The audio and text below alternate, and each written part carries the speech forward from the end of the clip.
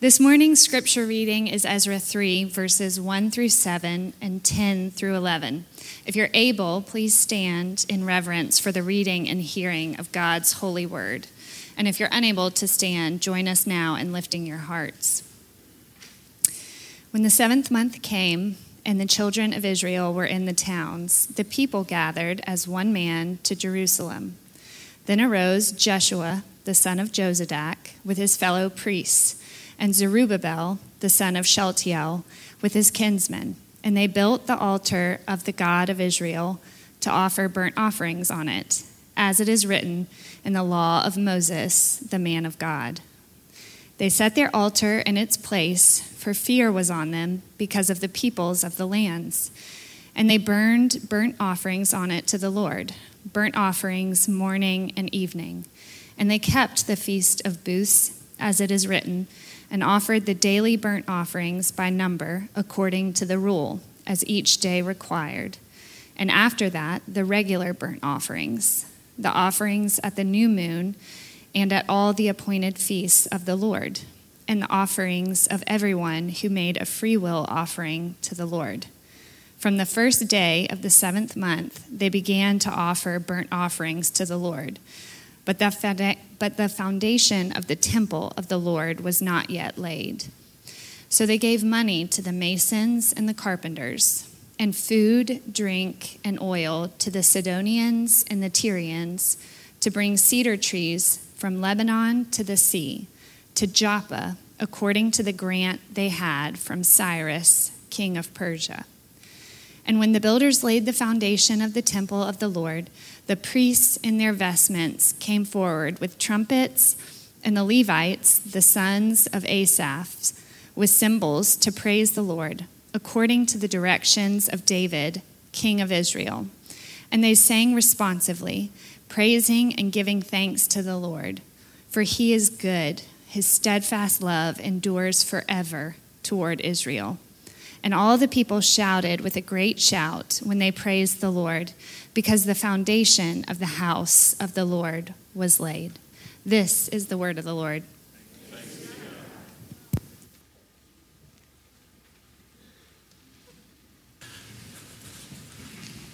Thank you, Macaulay.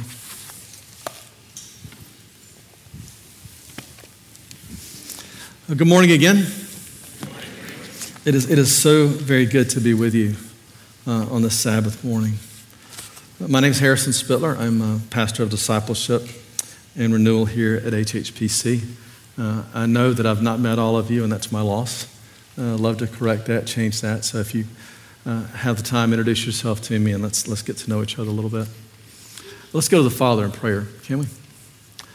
Father, Lord, thank you for letting us come before your throne with freedom and confidence. Lord, you invite us, you command us to come to you.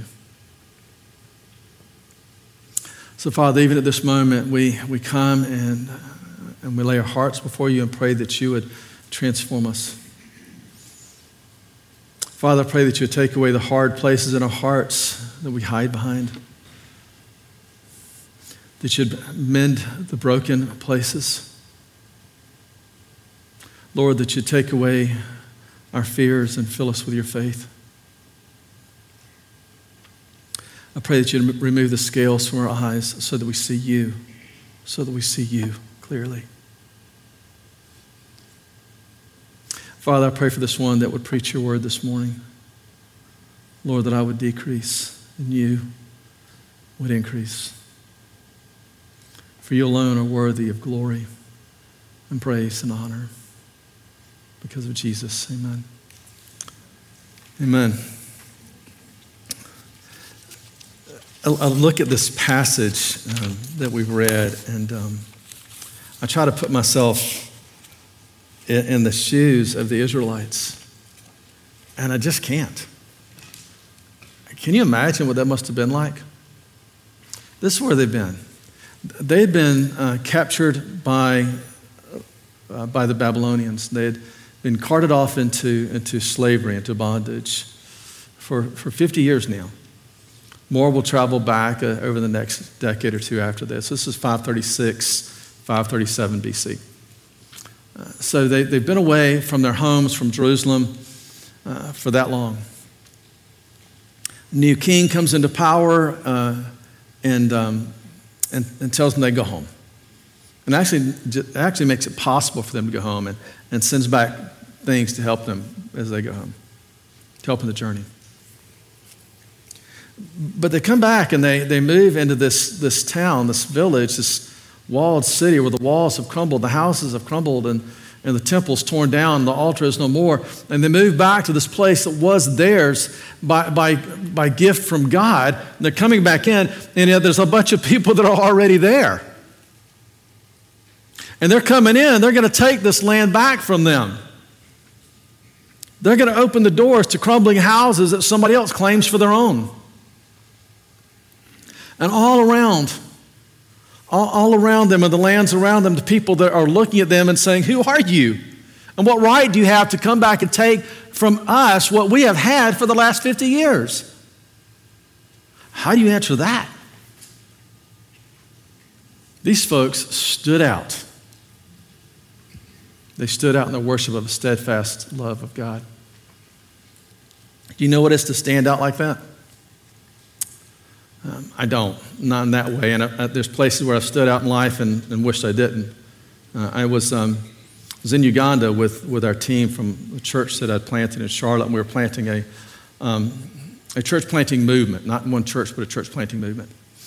We were going to plant a church with an orphanage, school, medical clinic, microfinance systems to equip the church to do the work of ministry. And then we're going to go back for three years in a row, and we did, to help them grow stronger and equip the deacons and elders to plant other churches. So that was our vision. We went there to be in the background and so that our friends in Uganda would be what people would see. We didn't want to be up front. So I'm there one year, and Patrick, my Ugandan friend, he tells me, "You're going to preach." I'm going to preach. He said, "You're going to preach." I said, "Why am I going to preach?" He said, "Because you're the white man." I said, "What? I'm not going to preach anything that you wouldn't preach? What do you mean?" He said, "Yeah, they won't come to see me, but everybody will be curious. They'll want to come see the Mazunga." I said, "Thanks. So I'm just, like on display." He said, "Yeah, you're on display." I love him. And they did. People came out to see something and hear something, and people came to hear the gospel that they'd never heard before, and we saw hundreds of people, hundreds, maybe thousands of people come to know Jesus over the next few years. It stood out. Another time, Sandy and I were at a church in Birmingham, going to hear a speaker, and it was an evening, and it wasn't a church that we attended. We walk in, and there's 1,500 people there on the ground floor. And there were no other seats, so we sit on the front, like right here, right in front of the pulpit. And the worship leader opens up the hymnal and tells everybody to turn to, I don't remember the hymn, whatever the hymn was. And everybody begins to sing. And we stood up, because that's what you do. You stand up and sing.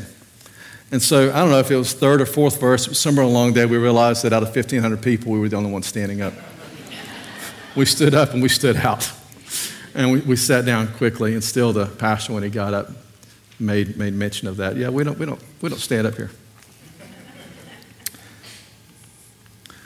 They stood out like that and more because they had a faith in a steadfast God, a God that loved them with a steadfast love. The word is hesed. We'll talk more about that when we look at the final sacrifice in a few moments. That word hesed, it's translated as loving kindness, mercy. Lord, have mercy, the song we just sang a few moments ago. Lord, have hesed. Lord, have mercy. Lord, have loving kindness, your faithful love to us, your steadfast love, unwavering love. They were willing to stand out in the midst of their enemies because they had faith in a God that gave them a steadfast, unwavering, never changing, never ending love.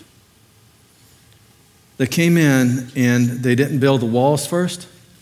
They didn't build the temple first. They didn't build their homes back first. They didn't do any of that first. The first thing they built was the altar of God. This was by God's command. God commanded them, this is what you're going to do first. You're going to build the altar. And they built the altar on the original place where it was built to begin in the beginning. With everyone watching, they returned. They had been taken away from Babylon, or they'd been taken away from Jerusalem because they had begun to fall into syncretism over a period of years. We wander slowly into sin, don't we? In Isaiah, we read that all we like sheep have gone astray, each went to his own way, but the Lord has laid on him, on Jesus, the iniquity of us all. We wander like sheep. Sheep don't just sprint full speed away. They wander slowly away from the shepherd.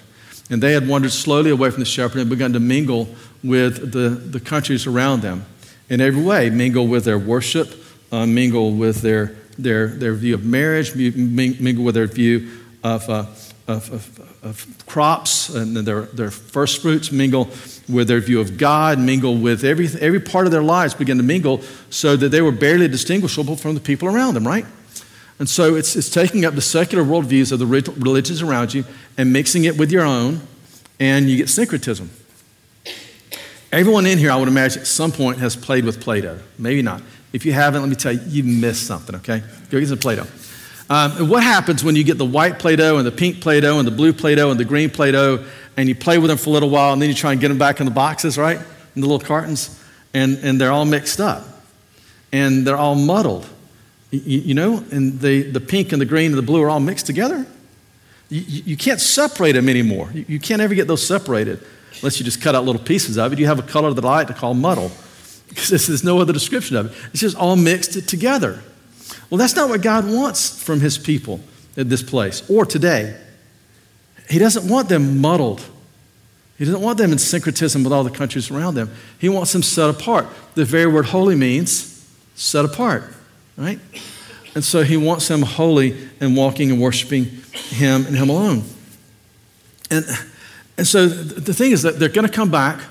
They're going to come back from Babylon. And initially they're going to worship the Lord. But then they'll slowly begin to wander away from him again. You say, why would they do that? God's rescued them from Babylon, brought them back home. Why would they wander from him again? What is it that they need to come to the altar about so desperately? They need to build it before they do anything else. Why do they need to make burnt offerings right away before they do anything else? Because they're just like us. And we're just like them. We involve ourselves in syncretism and we alter our view of God, just like they did. Maybe you're sitting there this morning, you're thinking, yeah, not me. I'm not like them. Yeah, you are. I am and you are. We do it in a million different ways. We do it with fame, for example. We want to be famous. And so we want to be so famous that we're willing to lay down God's character and be more concerned about optics, what people see. Nothing wrong with being famous. Jesus was very famous. Ezra, famous. He wrote 1st and 2nd Chronicles. Ezra and Nehemiah wrote a large chunk of the Old Testament. Famous guy. Tim Keller, famous. John Piper, famous. Elizabeth Elliot, famous. Sarah Young, who just went to be with the Lord, famous. Nicholas and Latimer and Ridley, famous. Jim Elliot, famous. A lot of people have been famous, but what those individuals sought wasn't fame. What those individuals thought was Jesus. That's what they sought. So if fame comes, you're seeking Jesus, then okay. But if we're seeking fame rather than Jesus, then we're seeking to twist the character of God because that's not who he's called us to be. In Matthew 6, Jesus tells us to seek first the kingdom of God and all these things will be added to you. When we seek heaven over earth, we gain both. When we just seek earth before heaven, then we lose both. We're the same way. We twist the character of God. We do it with sexuality. We change what God thinks about sexuality. Well, he didn't change. We just change what we believe he thinks. His word hasn't changed. So we transform what we believe about marriage, about who should be married. We transform what we believe God thinks about sex, and we twist his way, his character. We twist it with our families, and we twist it with what's important in life and how we're going to make choices in business dealings because we prefer the money more than we prefer God's holiness. We twist it with worship. I mean, Hebrews 10:25 tells us to not forsake the fellowshipping together of the saints, and yet we do that. And we say it's because we want our kids to grow up different. Want them to have a chance and choice. But my friends, when you skip worship on a Sunday morning to take your kids on a travel lacrosse or travel dance or travel baseball, or they probably have travel karaoke now for all I know. Listen, I love you, so don't get mad at me. I'm telling you this because I love you. When you do that with your kids, what you're teaching them is that those things are more important than God. So don't be surprised when they leave your home and go to college and they walk away from the Lord. Now, you can raise your kids perfectly and they might still go to college and walk away from the Lord. And the opposite might be true. But when we take our kids away from the worship of the Lord on Sunday morning with a body of believers, and we take them to those outlets, whatever the sport is, it doesn't matter, then we're teaching them that Jesus is secondary. He's not. Jesus being secondary to sports is like its own sport in our country. My phone gets used on Saturdays during the fall more than any other time when I'm checking the sports scores all day long. And even this morning while I'm leaning on the counter and waiting for the coffee to brew, I'm checking to make sure that Florida really did beat Tennessee. And they did. I'm checking again to see, okay, South Carolina won the first half. What happened? Did Alabama really come back and beat South Florida? Yes. Did Auburn win? Of course. So you have to check those important things while the coffee's perking. But there was a time, in 91, 92, whenever it was, when I would get so physically sick, nauseous before an Auburn game, football game. And I wasn't playing. I never played. But somehow it got a hold of my heart, and I loved it more than I loved what God had. And so I had to walk away from that for a season. We deal with our comfort. We prefer comfort more than Christ. I got here, and I was talking with someone here about men's ministry, and said, it'd be great to have a men's retreat when we can get together and we can get to know each other better. We can grow in our relationship with Christ. And his response was, the men here don't do retreats. Like, what? He said, we prefer our unless it's treated a hotel room or resort, we prefer our own beds over retreat centers. Y'all tell me that's not true. That's not true. Thank you. Thank you. I didn't believe it. No, I still don't believe it. It's not true. It can't be true. But we prefer comfort more than we prefer Jesus often. Comfort's very relative in the first world versus third world, isn't it? The altar that God had them build first was to show them again, I am first. It's to remind them, I will come first in your everyday.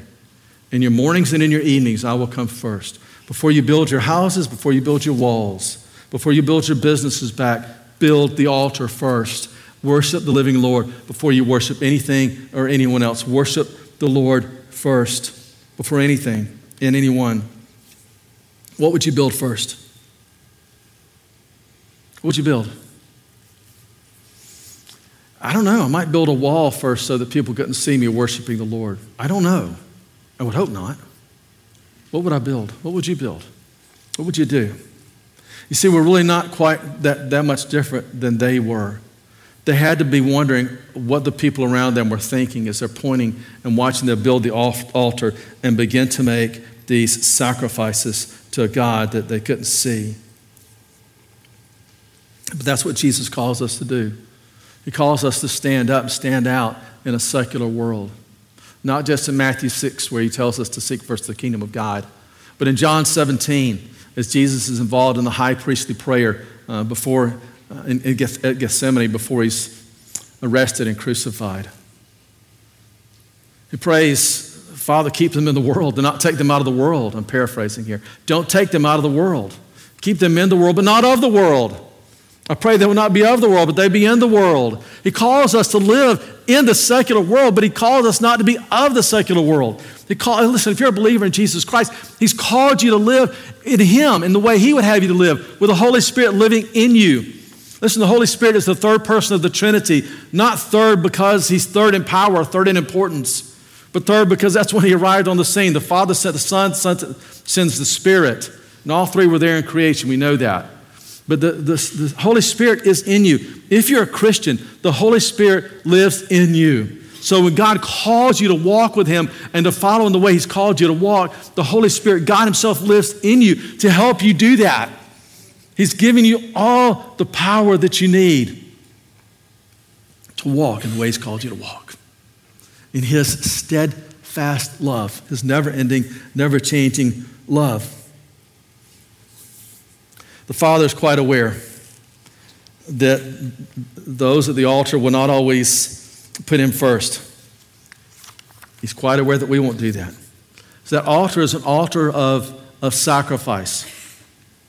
And so from the first day that they had the altar finished, they began to offer sacrifices twice a day. Once in the morning, once in the evening.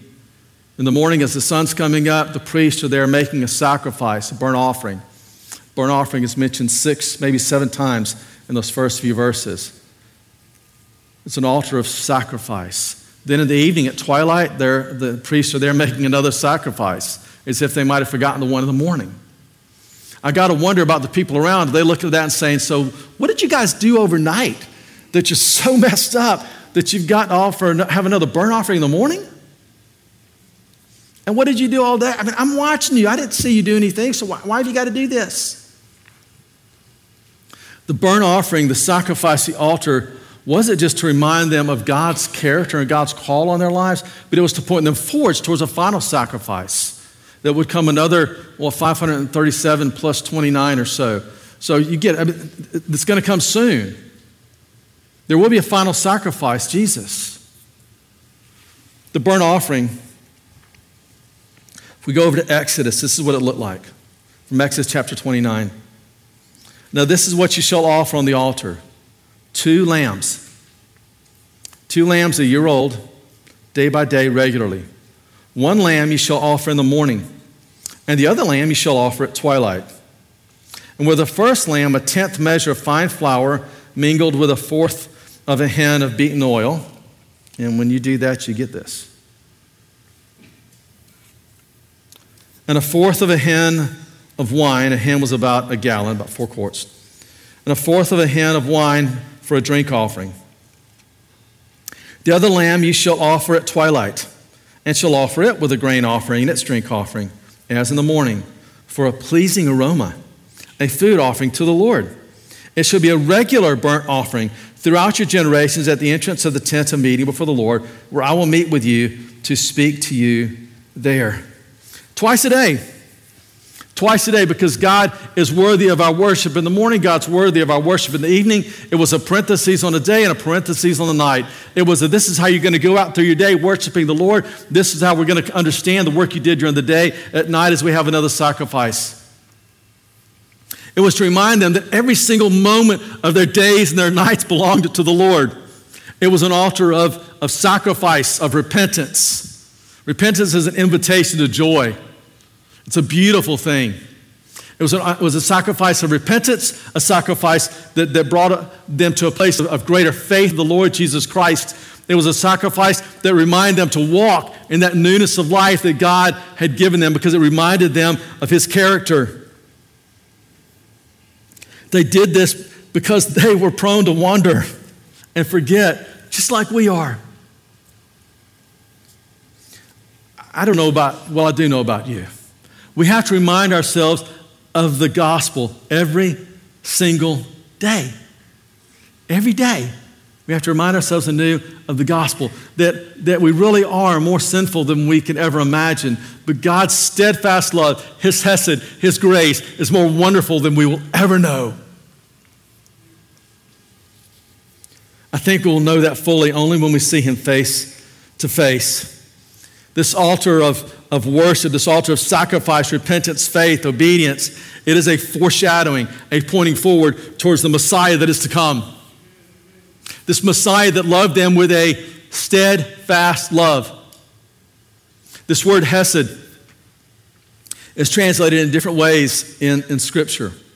It's translated as loving kindness, the goodness of the Lord, the mercy of God. For example, in Micah chapter 6, he has shown you, O man, what is good and what the Lord requires of thee, but to do justice and to love what? Mercy, and to walk humbly with thy God. That word mercy is hesed. To walk in mercy, to walk in steadfast love, to walk in loving kindness, to walk in goodness with thy God. Nearly 200 times in the Old Testament, it's translated as steadfast love. Steadfast is, well, it's steadfast. It's unwavering. It's never changing. It's never ending. It's that love that you can't get rid of. You can't lose it. Once God's love has grabbed you, you can't let go of him, and he's not letting go of you. They were willing to stand at the altar and make these sacrifices because they worship a God of a steadfast love. In Hebrews chapter 10, we see that this God of the steadfast love made a final sacrifice, and the sacrifice of that lamb, that spotless Lamb of God, Jesus the Christ. We had that final Passover feast. No more will there be another sacrifice, because there was Jesus. He has perfected for all time, Hebrews 10, those who are being sanctified, and I will remember their sins and their lawless deeds no more. It's done. It's over. Jesus repeats that in Matthew chapter 9, that there's one sacrifice. That's it. In John chapter 1, John the Baptist sees Jesus. He says, behold the Lamb of God who takes away the sin of the world. My friends, God has called you because of his steadfast love for you. And when you come to him, he has forgiven your sin. He's done away with it. But he calls you to no longer return to that sin, but to walk in that newness of life. I love what Corrie ten Boom said, that God has put a sign on the edge of a deep ocean. He's put all your sin there. And the sign says, no fishing allowed. No fishing allowed. No fishing for it because you want to remember it. No fishing for it because you want to engage in it. Be done with it. I promise you, walking in the newness of life that the Father has for you is so much better. He loves you and he's called you to his steadfast love. God desires that he be first in our lives, in our choices, and in our every moment. Behold the Lamb of God that takes away the sin of the world. We pray with me. Father, we thank you for taking away the sin of the world through your Son, Jesus Christ. Lord, we have done nothing to deserve that or earn that. You've poured out your wrath on your Son because you poured out your love on us. Lord, that makes no sense to me, that your love could be that great. Father, I pray that we would know that love even today. And Lord, if there's anyone here this morning that has not met you, I pray that you would change that even today. And they would come to know the steadfast love, the hesed, the mercy of the living Lord. And be able to walk in that newness of life that you've given to us. Through Jesus Christ, our Lord. Amen.